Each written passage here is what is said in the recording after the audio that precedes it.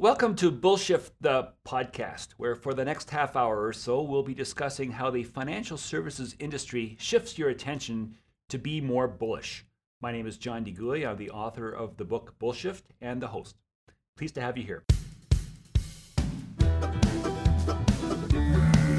My guest this week is David Lewis, and David is a guy who sort of needs no introduction in Canadian financial behavioral economics circles, but perhaps for the people watching and listening, an introduction might be in order. He's the president of BE Works Research Institute. He's got a PhD in marketing, which involves specializing in consumer behavior. He's got an MBA in strategy and finance, and he's also a CFA. So the man comes very, very highly credentialed. David has had a number of senior management positions throughout North America in his long and illustrious career, including at ING Direct, Barclays USA, UBS Financial Services. He's served on a number of different boards, and he's done a lot of wonderful things. He's been named one of the top 50 marketers in the US by Ad Age magazine, and he enjoys applying scientific insights to the way people look at real-world problems. David, thank you so much for joining me today. Thanks, John. It's good to talk to you again. It's wonderful to be able to sort of reconnect with friends and acquaintances to talk about how Bullshift, this idea of shifting people's attention to be more optimistic and to be positive in the world, can be applied to the way we all look at things and the way we think about things. And I'm wondering if you could maybe begin with a really, really broad overview to help people think about the way the problem might be framed. And specifically what I'm asking is, could you maybe draw a distinction between behavioral economics and traditional economics so that the people listening can maybe get a sense of why it's different and why it matters? Yeah, sure. It's certainly an interesting question. Fundamentally, economics is about the allocation of resources. And for individuals, it's how they make decisions under scarcity. We have limited time, we have limited money, and we have to make decisions. Traditional economics, viewed as classical economics or neoclassical or new classical, they all share some basic assumptions about how humans think and make decisions.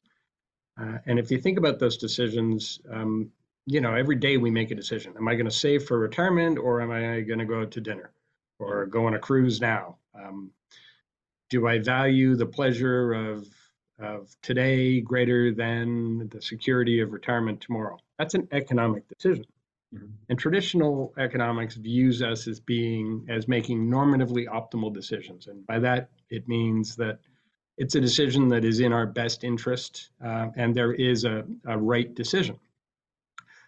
Most people would agree that retiring penniless is not actually a good decision, yet many people fail to save enough for retirement. The other assumption is that we dispassionately pursue self-interest, that we're not affected by emotions, that we have our self-interest always first and foremost when making a decision. But, again, that retirement savings decision, it's an easy, simple decision. It's easy to think about, so that's why I use it as an example. Mm-hmm. We don't always think about what's in our best interest when we make decisions. Sometimes passions do come into play. There's emotions. There's a desire for pleasure versus foregone pleasure of saving. Mm-hmm. It also says we make unbiased judgments, that, we make decisions kind of like a calculator, like Spock on Star Trek, that emotions and biases don't enter into it. We're simply computers and make good decisions. But, we know when we're allocating money to our saving for retirement, many times people will be concerned with risk, and they'll say, well, I don't want to take risks, so I'm just going to put my money in a savings account. That's a biased judgment. We all know that you're never going to be able to actually retire and maintain your standard of living unless you win a lottery, which isn't likely, unless you actually, remove emotions from the decision and say, look, I got to be less concerned about short-term losses and think about long-term gains. A lot of people talk about that sort of decision making, and it's funny because a lot of people make decisions. We think we're rational, self-interested optimizers, as you say, but there's a lot of research that shows that the decisions are actually made emotionally, and then they're rationalized. So the old saying that I like to use is that people who rationalize tell rational lies. It's plausible, but we oftentimes make the decision emotionally and then find a way to justify the decision through some narrative that might cobble together random facts that support what we always wanted all along. And it's a form of confirmation bias and doing what we always wanted to do, and then just making it sound like this was all part of my plan all along. Yeah, exactly. And that's an example of how we're not computers. Right. And yet traditional neoclassical economics, new classical economics, they make all of these assumptions in order for their macroeconomic models to actually hang together. And the final one they make is that we effortlessly implement those rational decisions. Like we joined a gym, so because we've joined a gym, we wouldn't want to be wasting money. So of course we effortlessly go to the gym every single day. And so that's simply not true. And where behavioral economics takes a departure from that neoclassical or new classical is it says, no, we have cognitive limitations. So we're not perfect computers able to make calculations. We can't calculate the payoff from multiple different investment portfolios in our head. We have limitations. We have ill-defined preferences and desires, right? I'm not sure how much. Sorry? We satisfice. We choose the first thing that actually looks good enough instead of looking at it as closely as we otherwise would. Yeah, we'd be paralyzed by decisions if we had to think through every possible day. I had to pick a coffee this morning. If I hadn't just taken a shortcut, I'd still be there trying to decide whether I want a small, medium, large, light roast, dark roast, whatever. Right. There's a limit to how much we can think about things. And we have ill-defined desires and preferences. I'm not sure how much I value present pleasure over future pleasure, spending today versus saving tomorrow. It's hard for me to really get my mind around that. Our judgments are influenced by emotions, right? When markets are crashing, everyone's, running off a cliff thinking the world's ending. And when they're going up, they think it'll never stop until it does. And, we're subject to these self-control and regulation problems. We may set a personal budget, but actually the extensive research has shown that we underestimate our future expenses and overestimate our ability to limit our spending. So that's really the difference between, new classical economics and behavioral economics. New classical says we have these assumptions, and they're all true, and because that's true, our model's true. And behavioral economics says, well, a lot of those assumptions really don't reflect how things work in the real world. So let's start thinking about how people really make those decisions. Right. So that sort of brings to mind the idea that in the real world, things are just different from what you actually expect. And I'm trying to think of a certain phrase that'll come to me. But before we get to that, let me see if I can ask you a little bit more about how behavioral economics interplays with individual investors, but also with financial advisors, because there are hopefully some elements of utility, but maybe some blind spots and some risks as well. And I'm wondering if you could maybe think of a few of those that you can sort of share. Yeah, I mean, earlier in my career, I was selling, well, I should say marketing, money market funds in the U.S. And the assumption always was you simply present the 1 year, 3 year, 5 year returns, standard deviations compared to basic indexes. And, the investing public will read it and go, well, that's wonderful. Obviously, I should select this asset allocation between these funds. And there we go, I'm done. And the world didn't work that way. And, I found out afterwards, right? I studied behavioral economics after I had left Wall Street because I was curious as to why people consistently made suboptimal decisions. And so where this helps the financial services industry is if we stop assuming people are computers and start assuming that they're humans, then it changes our value proposition and the way we need to interact. Because I think everyone has the same objective, better financial outcomes for investors. And the question is, are they computers? And you simply show them 1, 3, 5 year standard deviation, alpha, all of these wonderful stats that the average person really doesn't understand, and it doesn't help them have better financial outcomes. It caused me to think, so I remembered what I was going to say a moment ago, and there's an old sort of a cute little cheeky phrase that the difference between theory and practice is this. In theory, there's no difference, but in practice, there is. Yeah. And I think that's sort of a neat way to encapsulate traditional economics from behavioral economics, because traditional economics is theory, and the theory is all wonderful in theory, but in practice, that's not the way we make decisions. That's not the way things work. And I think increasingly, as we get into the 2020s, we have to be more purposeful, and the theory is all fine and well. And people have even said that even though the theory isn't particularly accurate, we should maybe make decisions as if it was accurate because it's as good an approximation of what we might reasonably expect at any rate. The point, though, is that in practice, that's not how we decide things. We're not utility optimizers. We're people who make snap decisions and judgments that are oftentimes emotional, that we can't even explain our emotions sometimes. We just do it because that's what our gut says. We don't even know why we think it. We just think it, and then that's what we do. And of course, we find a way to make it sound like it was all thought through at the end of the day, but that's not necessarily the way things work. So I'm wondering, the whole bun fight on that one, the philosophical bun fight. The philosophy that people say it doesn't matter if the assumptions are wrong as long as the predictions are right is called instrumentalism. And a lot of people who defend new classical economics say, yes, we know that people don't just passionately pursue self-interest, and yes, they don't make normatively optimal decisions, but that's okay if some of those assumptions are violated because it does explain how people behave. And that's where behavioral economists step in and say, no, it absolutely doesn't. They behave the opposite of the way you predict. So it's time to change your theory. There's a wonderful book, which I think you know, called Misbehaving, written by Richard Thaler. It came out 7 or 8 years ago.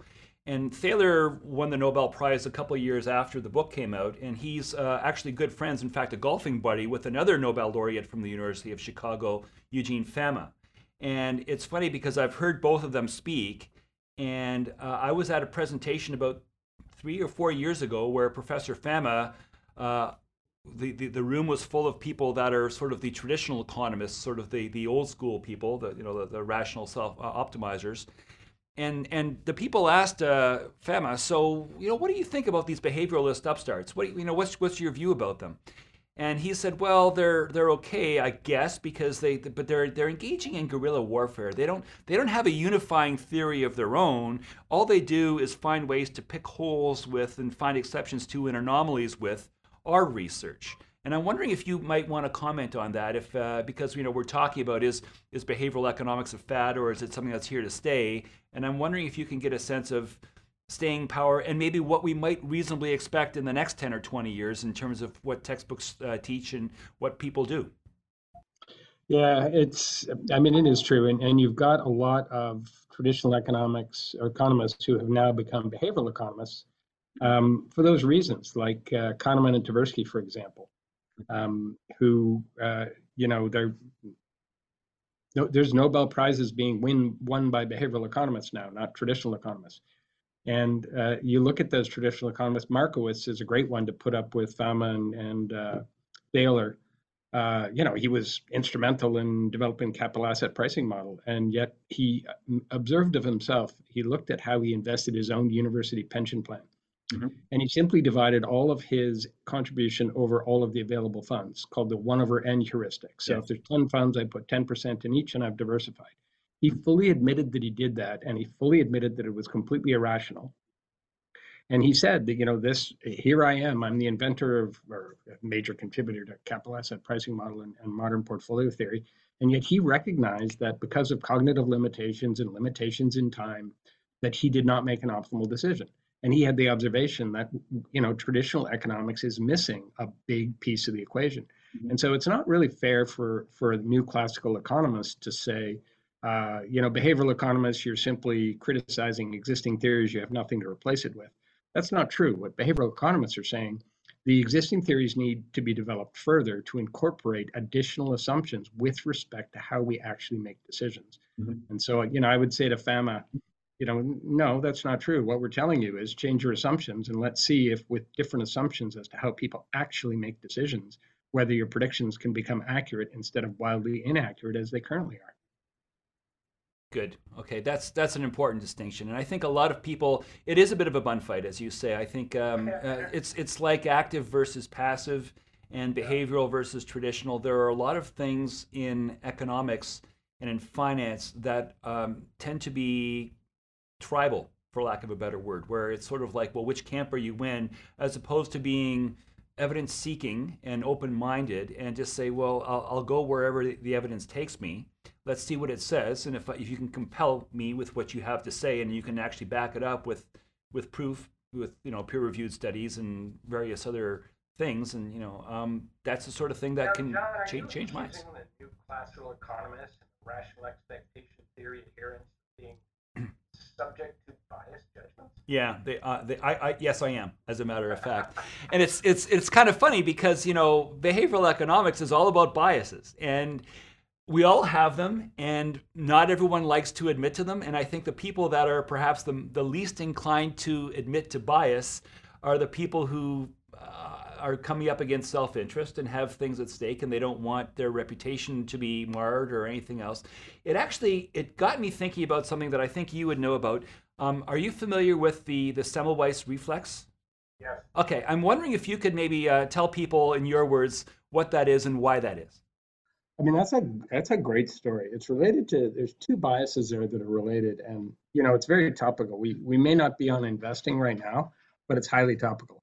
In politics, confirmation bias suggests that we prefer to hear facts that are in accordance with their existing opinions. Right? People watch Fox because Fox tells them that what they say is correct, and people watch CNN because CNN reaffirms their bias and confirms their bias. No one likes to tune into TV and find out their worldview is completely wrong. So we're very comfortable receiving the same information again and again, which certainly harms our ability to make rational decisions. So that's confirmation bias. You tend to seek information and place more credence in information that confirms your existing beliefs. We don't like to be told we're wrong. It's uncomfortable. Semmelweis reflex is a little more insidious. It's where we actually actively find ways to denigrate and discredit ideas that are contrary to what we believe. So this poor guy Semmelweis, he's a real historical figure, and he was a doctor, and he was one of his specialties was OB/GYN. He delivered babies, and he found that there was this. It was called childbirth fever. Um, the more technical medical name is puerperal fever. It doesn't really matter. But the point was, what he found was a lot of women after giving birth were dying within 1 or 2 days of this fever. And he found an association between, and here's where here's the warning alert for anyone who's squeamish. Plug your ears for the next 30 seconds. He found that when doctors had gone from dissecting cadavers in pursuit of medical knowledge, but when they had gone directly from dissecting cadavers to giving birth or to delivering a baby, they infected the mother with what was on their hands from dissecting the cadaver, which certainly couldn't be healthy, and that was causing the fever. And no one knew what it was, and it was invisible, and it was microscopic, and this was before the days when people understood microbes. So he put a simple experiment. He had people wash their hands before delivering a child, and lo and behold, the incidence of fever declined substantially. You'd think that the medical profession would have awarded him the highest possible prize. Uh, Untold numbers of women were saved from a very unpleasant, painful death. But instead, what the prevailing wisdom, the medical establishment at the time said, he believes in invisible things that don't. They're tiny little invisible things. He must be crazy. And the poor man died in a mental institution because they not only disbelieved him, but they actively fought against his ideas and discredited him to the extent that he wound up in a mental institution. And the irony, of course, is that these are people who are taking a Hippocratic oath, whose first obligation was to do no harm, and they purportedly want to do what's right for their clients, their patients, I guess in this case. Yeah. But there are similarities and sort of things that we can learn for other fields of endeavor, including finance. And there are a lot of people who, if they're very certain that they've got it down, they've got it all figured out, and they don't want to hear anybody else say, well, actually, here's a better way. And that can be behavioral economics versus traditional economics, but it can also be in the advice that's being imparted by advice givers to people who come to them looking for advice. If the people giving the advice are convinced that they've got it all down, they're doing it all properly, they know in their heart of hearts that they have good intentions. They're not trying to do anything that's unethical or improper or immoral. There's nothing like that at all. These are well-intended people, but they nonetheless are biased and can't see past their own biases, and as a result, they're actually doing harm, even as they mean to be doing good. It's really that's what I like about your books, John, because you have the courage to say, why do we think this is true? Is this really true? We should question if this is true. That it's entirely possible that we're wrong. And to have the courage to question and question yourself as well as everyone around you who's telling you the world is flat. Right. If you have the courage to question it, that's the pursuit of knowledge. And again, that's one of the things, that's a theme that runs throughout your books, which Right. is why I like them. Right. Thanks.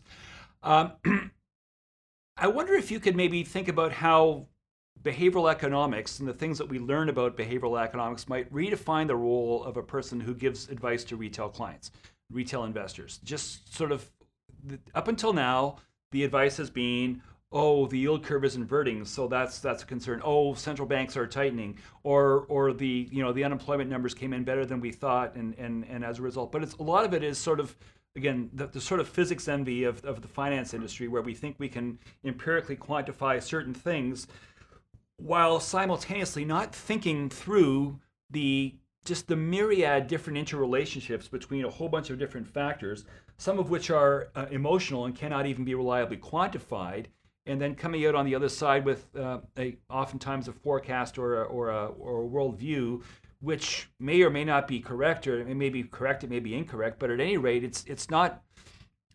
reliably quantifiable and predictable the way physics would be, the way chemistry would be. It's the sort of thing where different people will argue about the meaning of information and the impact of different factors and inputs, and what to do with it all. So I'm wondering if you can maybe offer some suggestions as to what a person who gives advice to retail clients maybe ought to think about, hacks, things that they could do differently, things that they can at least draw to their investors' attention to help them maybe think things through a little more thoroughly. Yeah, I mean, the essential challenge that I think you're identifying there is we're talking about a social science here as opposed to a physical science. We're not measuring physical properties of matter where there's an answer. This is a social science where, as we discussed earlier on, right, we don't behave like computers. We behave irrationally. We sometimes make bizarre decisions, or apparently bizarre decisions. I think there's a famous saying, and it needs to be updated, but the bond market has predicted 19 of the past 10 recessions, right? So, I mean, is it an accurate predictor? Apparently not. But we all place credit in it. So, if I'm a financial advisor and I'm looking at this, I'm saying, you know what, I would bet you that, a computer could, and this is done all the time now. A computer can design the optimal portfolio, given multiple possible, simulations of future paths. Use a Monte Carlo simulation, run it 10,000 times, look at the kurtosis, look at the skewness, look at the mean and median of the distribution of the portfolio outcomes, and choose the optimal allocation. A computer can do that way better than a human can. It can do it in seconds. And again, it's probabilistic. It's not going to be perfect. No one knows. If anyone knew, that would be an entirely different. But computers are good at numbers. They're good at making calculations that aren't influenced by biases. Advisors, we're human. And one of the things we have is insights into other humans, into emotions, into attitudes, into intentions. We can understand why people behave this way. Computers will never understand, perfectly why humans make the decisions they make. But we as humans have the power. We have empathy, right? So some people have said that the future of giving advice to retail investors is cyborg.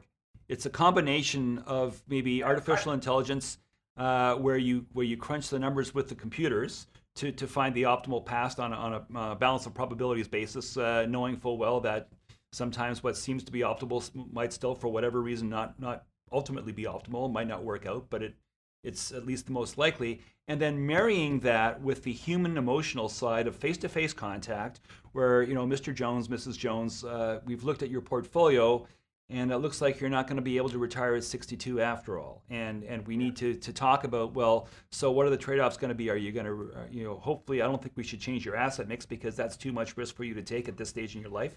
But maybe we should talk about saving $150 a month more. Maybe we should talk about retiring at 64 or 65.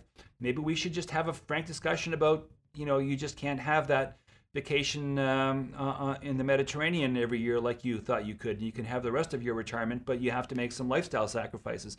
But those sorts of decisions are best, or those conversations are best to have one-on-one with the people after you've crunched the numbers with the machines. And I think that's sort of, my guess is that's where the industry is moving. I would agree. So Russell Investments actually did a good study on this where they looked at the value of what they call behavioral coaching. And it's exactly that, right? You let the computer do the number crunching because it's good at that. And you do the behavioral coaching and say, you know, if you just put away a little more every month, and if you just stopped, selling every time there's a little dip in the market, and if you just took a little better asset allocation. Anyway, they quantified that as being 2.02% annually, which, and again, here's the difference between humans and computers. You say that to average humans, and they go, okay, it's only 2%. You know, how much is that really, right? We are not good at floating point calculations. Our brains were not built to automatically solve the equation 1 plus 0.02 to the exponent n, where n is 20 minus 1. So 1 plus I to the n minus 1. What does that return? So 2.02% over 20 years would increase the value of your portfolio by 50%. But if you ask someone that, it's 2% a year, do you think that's valuable? That's okay. If you say, what about 50% over 20 years, a 50% increase in your portfolio? They go, well, now I'm interested. Well, it's the same number. We're just not used to doing those calculations. There's a company that even runs ads to that effect. I don't know if you know Questrade, but they actually run ads that say, retire 35% wealthier, and they've just gone through that very calculation. They say if we can save X number of dollars or X number of basis points per year and hold all other variables constant, if you play it out over 30 years, I think is the number that they use for their calculations for purposes of their ad. Their ad can't say that. You've got a 30-second spot. You can't go through the. But when people say, well, where do you get that number from? They've actually crunched numbers, and they've just said, we're just going to do the same sorts of things as everyone else, except that we're going to do it at a lower cost and still do, hopefully, some behavioral coaching. So that's the sort of thing where you can quantify maybe a value of advice, but also the importance of cost and the importance of time. And there are a lot of things that you can sort of do that you sort of need to give some thought to. So it's helpful. What do you think? So, bottom line, we need to be behavioral coaches, right? Not calculating the efficient frontier with a handheld calculator. Right. Right. So where do you see the things going in the future? What do you think is beyond the cyborg conversation? I'm wondering if there's anything else that you can think of with regard to maybe industry regulation, things that are coming down the pike that might sort of help people to think about how behavioral economics might be applied down the road. So, if we look at what's going on currently, one of the big things that's happening that's being talked about a lot in the industry is total cost reporting. And, people can be on various sides of that issue, and it's a complex issue. But I think one of the things it does identify is the way we're starting to think differently about the purpose of statements, for example, and the purpose of client communication.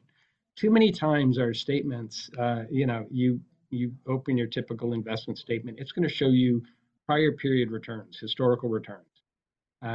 If your objective is to get the client to make better decisions for the future, why are you focusing them on the past and what happened in the past? And, we've actually done a lot of research at the BEworks Research Institute where we look at how the information you provide to people and the manner in which you provide it. Information is never presented in a value neutral format. There's no such thing as a human looking at a piece of information and just making a dispassionate analytical assessment of the information content.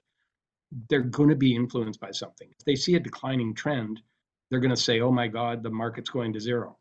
And so we have to really think about how information is presented. And I think total cost reporting is an interesting one, where a lot of people are concerned that it provides too much information, and it does provide additional information. But the question isn't the quantity of the information as much as how it's presented. I think it's a great opportunity for the industry to take a look and say, and again, I believe everyone in the industry actually really does have the goal of creating better financial outcomes for clients. I think that is people's objective. So the argument isn't whether that's good. The argument is how to achieve that. Right. And I think if we redesign statements to be forward-looking, and instead of saying, okay, well, last quarter wasn't so good for you, if we said, okay, given where we are now, and given that you've got 30 years until you're going to be retiring, let's think about, based on current information, what we need to do to help increase the probability that you're going to achieve your goal. Right. So this is all back to the idea of constructive behavior modification. And if we want to be behavioral coaches, we have to find ways to not just talk about what happened after it happened, because it's another way of demonstrating that we're relatively poor forecasters. Anybody can explain anything after the fact, but if it was so easy to explain after the fact, why didn't you see it coming? And so we have loss aversion. There's, that's been demonstrated. We feel the pain of a loss twice as intensely as a gain. And so if you're really trying to encourage a long-term focus, think about this, right? You show a client a statement right now, they're going to naturally say, I felt a loss, I'm unhappy, I need to de-risk my portfolio, I want more in my savings account. When's the best time to buy? At the peak or at the bottom? And I don't know if the bottom was last month, this month, or 3 months from now, but I do know that we're not at the top right now. So if I were to be giving a client advice, it wouldn't be to liquidate more of the portfolio. It would be to take a long-term view and say, you know what, everything just went on sale. Right. Is there anything we want to buy right now? So the way the information is presented can bias the client to making a bad decision. Right. So as an advisor, you want them forward-looking. You want, look at the risks and look at the complexity and reduce the effect of that loss aversion and say, this is a long-term gain. We're making decisions for 30 years, not based on what happened last month. And, you put those losses in and focus on those losses, you're going to trigger loss aversion. Right. And this is where behavioral coaching comes in, right? Show people a chart of the last 30 years. And the current, absolute disaster in the markets is a tiny blip in what is just a good long-term return for many of the indexes. And reduce the amount of information there. We kill people with too much information. I don't know why a statement has to be 7 pages, right? It can be a page, and sit down and say, all right, where are we today and where do we need to be in 30 years? Let's move forward. Good. Okay, so we're running out of time. I just wanted to go to the last couple of things. As you, I think, might know, the format for this podcast is to end with my 2 favorite segments. The first being, that's bullshit, and the second one being bullshit. Second one being shift happens. So that's bullshit is where I invite my guests to maybe talk about something that they think is an example of optimism bias, but it doesn't necessarily have to be optimism bias. It could be anything with regard to the industry, the way things work that you think could be done differently. What do you think? Yeah, so for me, I can't help but think of the whole meme stock and cryptocurrency fads that are going on right now, where, just to me, it is absolutely amazing that people are making huge bets due to fear of missing out. It's like, I don't know what the latest, they created a coin as a joke, Dogecoin, and it was supposed to be a joke, and now people are investing in it. And to me, that is bullshit, that people have become so interested in getting into the latest technology trend or missing out on the latest technology trend that they're ignoring fundamentals. Like, you're buying something that has no intrinsic value. Right. Gold has an intrinsic value. Right. A company has an intrinsic value. What about shift happens then? So if you've done a great job of identifying a problem, if you could then wave a magic wand and fix that problem, what would you do for shift happens to actually make the industry better? On that one, it comes back to the coaching, the behavioral coaching, because the reason why people are making those decisions is they're losing trust in the financial services industry, and they're losing trust in financial advisors because we haven't done a good job of helping them, giving them that coaching, giving them the handholding, right? They need 2 things fundamentally. They need to achieve their goals, but they also need to feel better about life while they're doing it. And we need to do a much better job at providing that behavioral coaching so that people don't have fear of missing out and buy, the latest cryptocurrency only to find out later that it's absolutely worthless. So what do we need to do? We need to become better behavioral coaches. Great. That's a great way to end. David, I want to thank you so much for your time today. It's been a real pleasure. I follow so much of what you do. I read your reports, and I'm a big fan of what you do and what BE Works does for the Canadian economy and the consulting you do and moving the ball forward. And it's really a really important topic. So thank you for all you do. Well, thanks, Sean. Thanks for having me. And once again, I give a recommendation for some of your books, because you do have the courage to get people to question prevailing wisdom. Thank you so much. Okay, we'll see you soon, and all the best to you. Bullshift, the podcast, was created in support of John Dewey's book, Bullshift, available now online and in bookstores everywhere.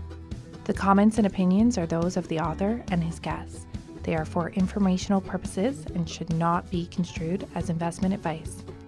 John Dewey is an author, public speaker, senior investment advisor, and portfolio manager at Wellington Altus Private Wealth. For more information about John and his books, please visit standup.today.